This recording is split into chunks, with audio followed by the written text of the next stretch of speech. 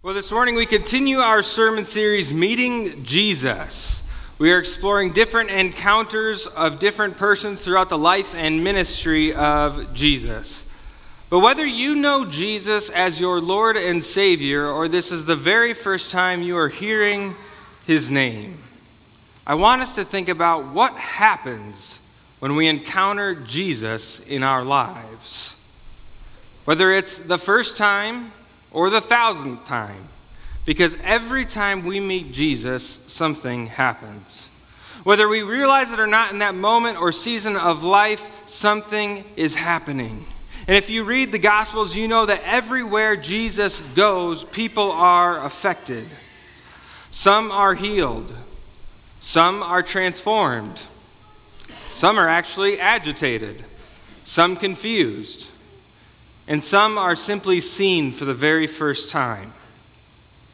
Well, there are some of us here this morning that have been healed, some that have been transformed, probably some that are angry, some that don't understand, and some who simply desire to be seen. But wherever you are, whatever you've been through in your journey, I'm filled with joy that you are here this morning. And it is my prayer that throughout this series, you will encounter Jesus in a way that profoundly affects your life, in which you experience the transformational message of the gospel. Our scripture for today is one of the most well-known passages in all of the Bible, and it is the foundation of the gospel message. For it is the very purpose for which God sent his Son into the world, and the very reason that the gospel changes everything. Our scripture reader for today is Marvin Barnes. So Marvin, you may go ahead and make your way to the podium. If you're able, we ask that you please stand and face the center of the room. We face the center of the room to remind us that scripture is central in our lives, and we stand because this is indeed the authoritative word of God. So Marvin, whenever you're ready, go ahead and read John 3, verses 16 through 21. For God so loved the world that he gave his one and only Son, that whoever believes in him shall not perish, but have eternal life. For God did not send his Son into the world to condemn the world, but to save the world through him. Whoever believes in him is not condemned, but whoever does not believe stands condemned already, because they have not believed in the name of God's one and only Son. This is the verdict. Light has come into the world, but people love darkness instead of light because their deeds were evil. Everyone who does evil hates the light and will not come into the light for fear that their deeds will be exposed.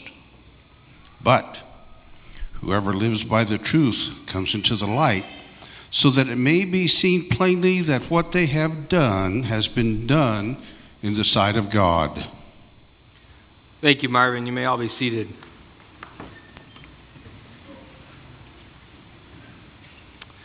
Now, right away, I want to clarify and acknowledge that in this passage, we do not see an interaction. We do not see someone meeting Jesus. But this passage is born directly from an encounter that I want to show you.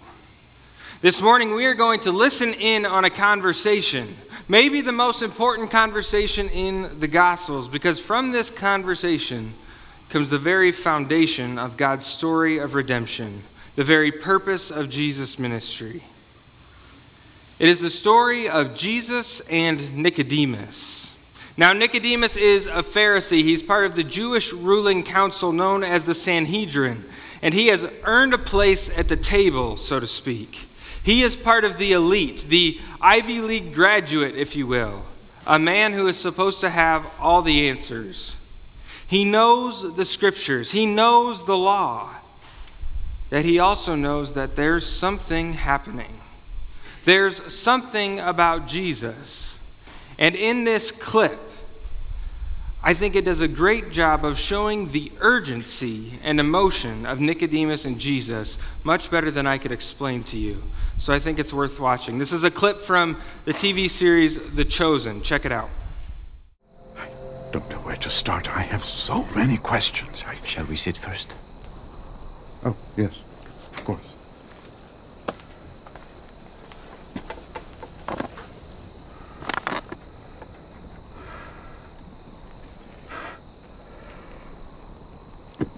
The eastern slums. Many wandering preachers have succeeded in gathering crowds with their rhetoric and fiery tone. I've heard a few of them over the years myself. So you know the type. But I have never heard anyone tell a paralytic to get up and walk, much less it actually happened. So what is your conclusion? I believe you are not acting alone. No one can do these signs you do without having God in him. Only someone who has come from God. And how is that belief going over in the synagogue? Which is why we are here at this hour. What else? What have you come here to show us? A kingdom. That is what our rulers are worried about. No, not that kind. Then what? A sort of kingdom that a person cannot see unless he is born again. Born again? Yes. You mean like a new creature? A conversion from Gentile to Jewish? No, that's not what I'm talking about. Then what is born again? I hope you don't mean return to the womb, because that would be a problem for me. My mother, may she rest in peace, is dead. Truly, I say to you, unless one is born of water and the Spirit, he cannot enter the kingdom of God. That which is born of the flesh is flesh, and that which is born of the Spirit is spirit. That part of you, that is what must be reborn to new life. How can these things be? A teacher of Israel, and yet you do not understand these things, huh? I'm trying, Rabbi. I know.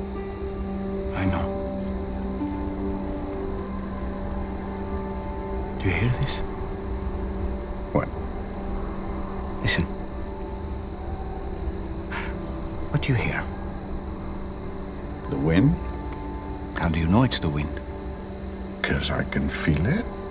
I hear it sound. Do you know where it comes from? No. Do you know where it's going? No. That's what it is to be born again of the Spirit. The Spirit may work in a way that is a mystery to you. And while you cannot see the Spirit, you can recognize his effect.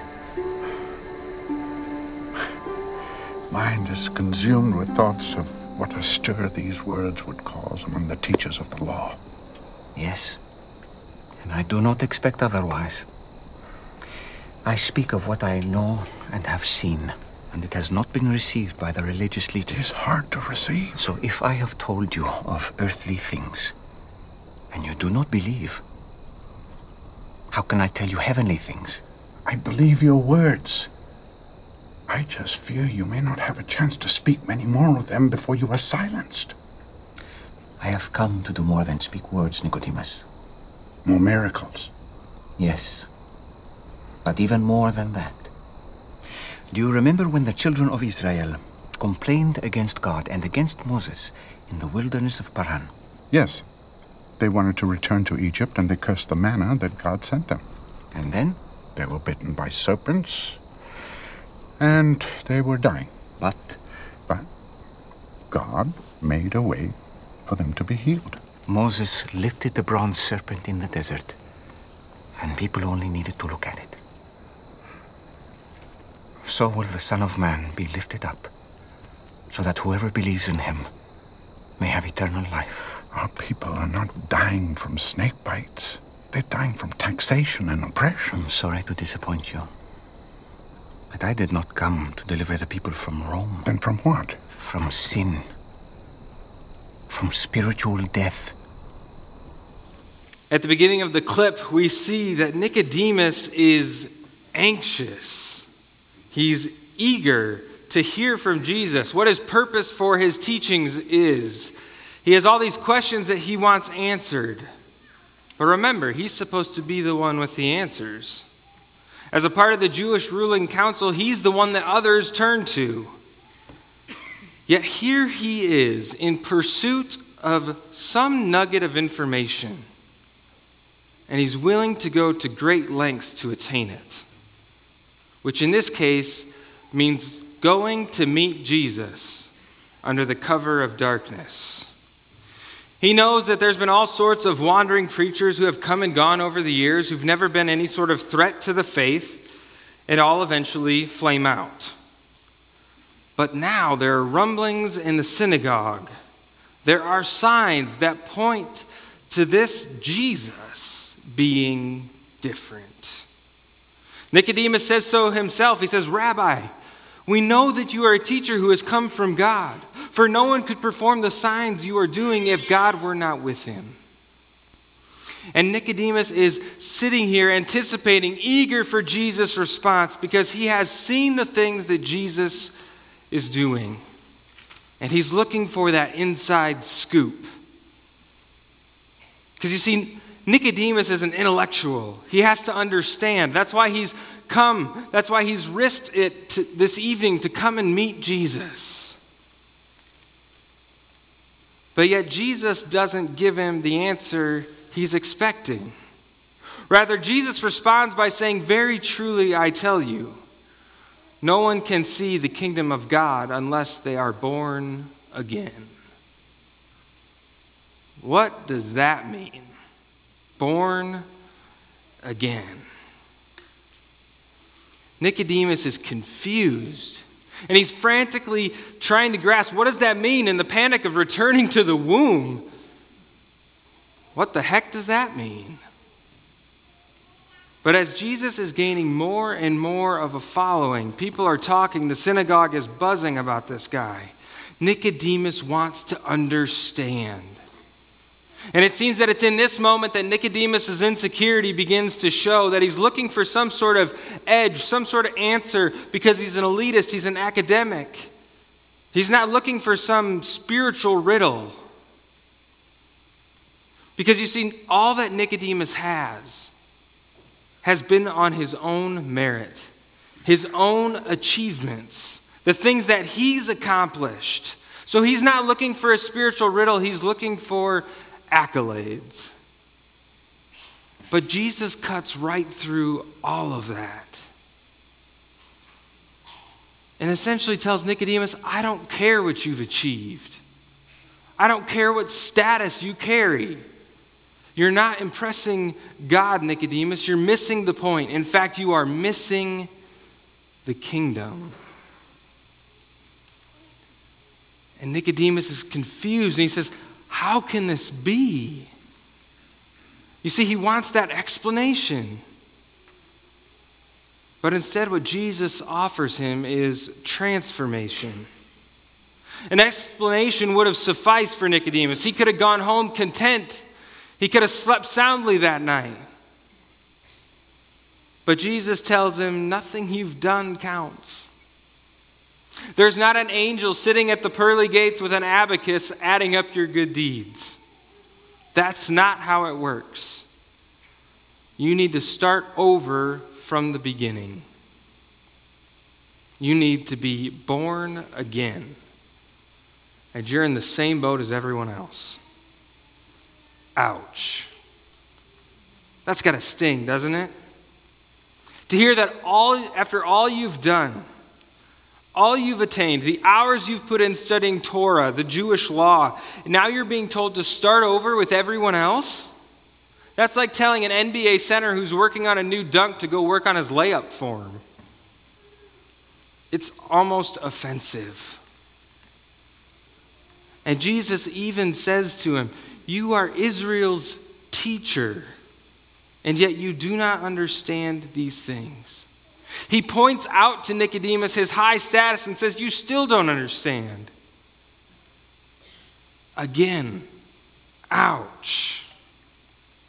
So the question then that we face along with Nicodemus is, what does it mean to be born again? When you think about that idea of being born again, someone probably comes to mind for you.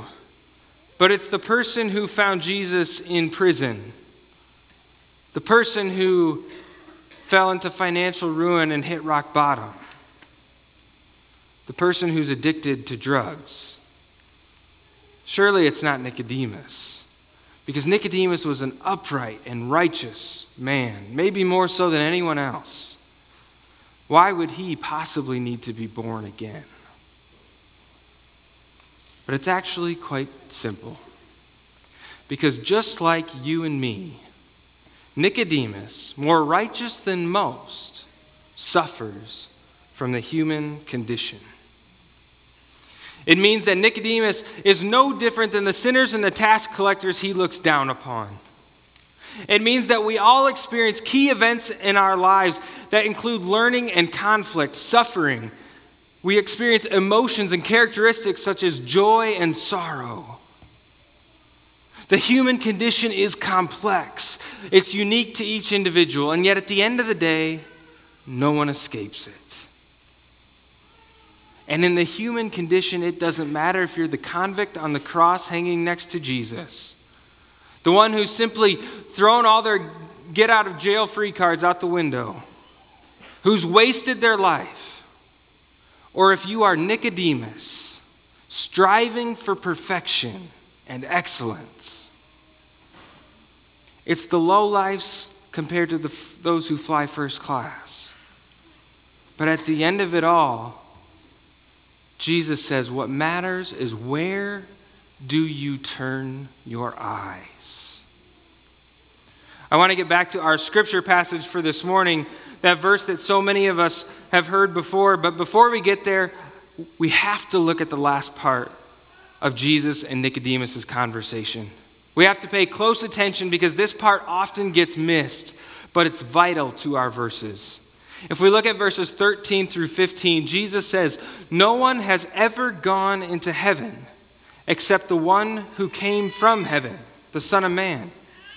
Just as Moses lifted up the snake in the wilderness, so the Son of Man must be lifted up, that everyone who believes may have eternal life in him." Anything seem odd about that? The first verse maybe we can understand, right? Jesus sent from heaven. But what about the next two verses, 14 and 15? Just as Moses lifted up the snake in the wilderness, so the Son of Man must also be lifted up. You see, Jesus is referencing back to this peculiar, mysterious story in the Old Testament. Moses had led the Israelites out of Egypt into the wilderness. But what happens in the wilderness is that over and over again, the Israelites turn away from God. They turn on God and they turn on Moses and they cry out against them and saying, "Why have you brought us out of Egypt?" And they detest the miserable food that they have to eat. They cry out about the manna that they've been eating and they say, "Forget it, we're done with this. We're sick of it." But you see, God is providing them exactly what they need. And yet they reject it. God shows them mercy and grace, and they turn around and spit it back in his face. So as punishment, venomous snakes come among the people, and the snakes start biting the people, and they start dying. And now all of a sudden the Israelites have to come to their senses, right? And they're like, whoa, whoa, whoa. Okay, we screwed up. We're sorry. We repent. We sinned. Just take the snakes away. Just take them away. But, and here's the key, church, but that's not what God does. He doesn't take the snakes away. Rather, he gives them what they need in order to live. Because if he just took the snakes away, they'd soon forget and they'd just return to their old habits. Rather, he gives them a signpost to turn to in their suffering. It's this short, weird, and yet fascinating story that happens in the book of Numbers that Jesus picks up on here in John and uses to illustrate his point to Nicodemus. And we see in that clip that Nicodemus knew the story, right? He's a scholar, so of course he knows it. He's been studying it all his life. He knows that the snakes were not taken away. Rather, God instructed Moses to lift up the bronze snake, put it on a pole, and raise it up for all to see. And if and when the people are bitten, all they have to do is turn their eyes to the snake. And Jesus says, so it is for the Son of Man. He must be lifted up, that everyone who looks at him and believes will have eternal life. But why? For God so loved the world that he gave his one and only Son, that whoever believes in him shall not perish, but have eternal life. For God did not send his Son into the world to condemn the world, but to save the world through him. Whoever believes in him is not condemned, but whoever does not believe stands condemned already, because they have not believed in the name of God's one and only Son. Do we see it, church? Do we understand what Jesus is saying? The snakes were sent to the Israelites as punishment, as condemnation for their sins. And yet in this paradoxically mysterious story, the snakes become the very symbol of healing and deliverance for the Israelites. And they didn't have to do anything other than turn their eyes towards the snake and believe. Jesus tells Nicodemus, I have not come here to condemn the world. I have not come here to overthrow Rome or to punish sinners and tax collectors. In fact, I'm here to do the very opposite. I'm here to save the sinners and the tax collectors, the thief on the cross. In fact, the whole world. See, Jesus welcomes the outcasts. He doesn't condemn them to hell. Now, as a human race, we have spent the better part of the last few centuries pursuing and trying to perfect the human condition, to eliminate suffering, to eliminate conflict, to provide our own salvation. But have we really done that at all? In a lot of ways, haven't we just actually created more and new forms of suffering and conflict? We have tried to create our own ideals, who's on the inside and who's on the out. We've created conveniences to make our lives easier. We've created new forms of connection and community. And yet every one of these things has its dark side. We aren't saving ourselves. If anything, we're creating more snakes to kill us. We've turned to our own devices to save ourselves, to try and to perfect the human condition. But there's one problem. The human condition is fatally flawed. At the very end of our scene, Nicodemus, after hearing this story that he clearly knows, you saw the look of confusion on his face, still doesn't get it. He says, our people aren't dying from snake bites. They're dying from oppression and taxation. So he just wants Jesus to take the snakes away, take Rome away. But what Jesus says is it's far deeper than that. It's rooted in sin. On one end of the spectrum, you may have the sinners who've reduced God by just turning away. On the other hand, you have the Pharisees who are trying to put God in their debt. One reduces God by saying God doesn't exist, while the other says, look, God, at how good I am. But Jesus says, no. Look to me. God could just remove our suffering, couldn't he? Of course he could. He could snap his fingers, it would all go away. But then he would become little more than a convenience to us. Essentially, he'd become our own personal bottle of whiteout. C.S. Lewis, arguably the most well-known Christian author of the 20th century, says, whether we like it or not, God gives us what we need, not what we now think we want. God gives us what we need, not what we now think we want. And in his book, The Great Divorce, he describes the differences between heaven and hell. And one of the main characters is a man who's in pursuit. A man who sees himself as this esteemed scholar, who's on the road to discovery, who's always in search of the next big thing. He's never satisfied. For him, there is no end in itself. Pursuit is simply the name of the game. At the end of the chapter, he exclaims, in error, this about the crucifixion of Jesus. He says, one feels for the first time what a disaster it was. What a tragic waste. So much promise cut short. See, he got it wrong.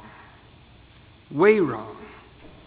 Because he believed that Jesus' purpose was to come into the world in order to demonstrate the perfection of the human condition. But he missed the point. Because what our passage exclaims is that this is the verdict. Light has come into the world, but people loved darkness instead of the light because their deeds were evil. But whoever lives by the truth comes into the light. And Jesus says, I am that light. In the midst of suffering, keep your eyes fixed on me. For then you will meet the light in your darkness. There you will find saving in the midst of your suffering.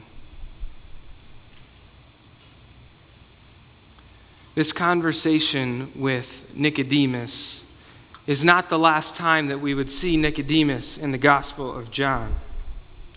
Because something happens. Between chapters 3 and 19 in the Gospel of John, something happens to Nicodemus. Something changes his perspective. When Nicodemus meets the one who saves. All of his life, Nicodemus has been the one that others have looked up to. The one who's supposed to have all the answers. But now here is Nicodemus, standing at the foot of Calvary, watching the Son of Man be lifted up on the very sign of condemnation, the cross. And now, finally, he gets it. He gets it. Just like the snake, a symbol of condemnation, was lifted up, turned into a sign of deliverance, so too has the Son of Man been lifted up that those who look to him would be saved. And he gets it. If we look at chapter 19, it describes that this man who for so long looked down on others, who for so long judged others, compared others, who sought to be spotlessly clean according to the law, who saw others as unclean, who judged them in that way, now actually participates in moving and preparing the body of Christ for burial. But you see, to touch a dead body marked you as unclean. Such a task was surely not the task of a Pharisee, but that of the lowliest servants. But now here is the greatest of the Pharisees, humbly serving. For once in his life, no longer worrying about what others think, but having turned his eyes towards Jesus, towards the one who doesn't condemn, but who saves the world. He stops comparing, he stops condemning, and starts serving. Church, we have to stop judging, stop comparing, stop lifting ourselves up and looking to ourselves. Rather, we must look to the one who was lifted up in order that we might be saved and have eternal life. That is the life that we are called to when we meet Jesus. We are called to serve, just as Christ did. Let's pray. God, Father, Son, and Holy Spirit, what an amazing miracle it is that you came into this world, that you gave of yourself, your Son, in order that we might be saved. That he paid such a heavy cost for us. So God, I pray that every person here may be affected in a positive way, in a way that changes their lives when they come to know you. Whether this is the first time or the 1,000th time that they've heard about you, that they would encounter you and meet you in this place today, that you would work in their heart, and that they would leave this place changed, and that they would live a life serving because they remember to turn their eyes to you. And it's in your name that we pray. Amen. Receive now this blessing. May the grace of our Lord Jesus Christ, the love of God, and the fellowship of the Holy Spirit be with you all. And all of God's people said, Amen.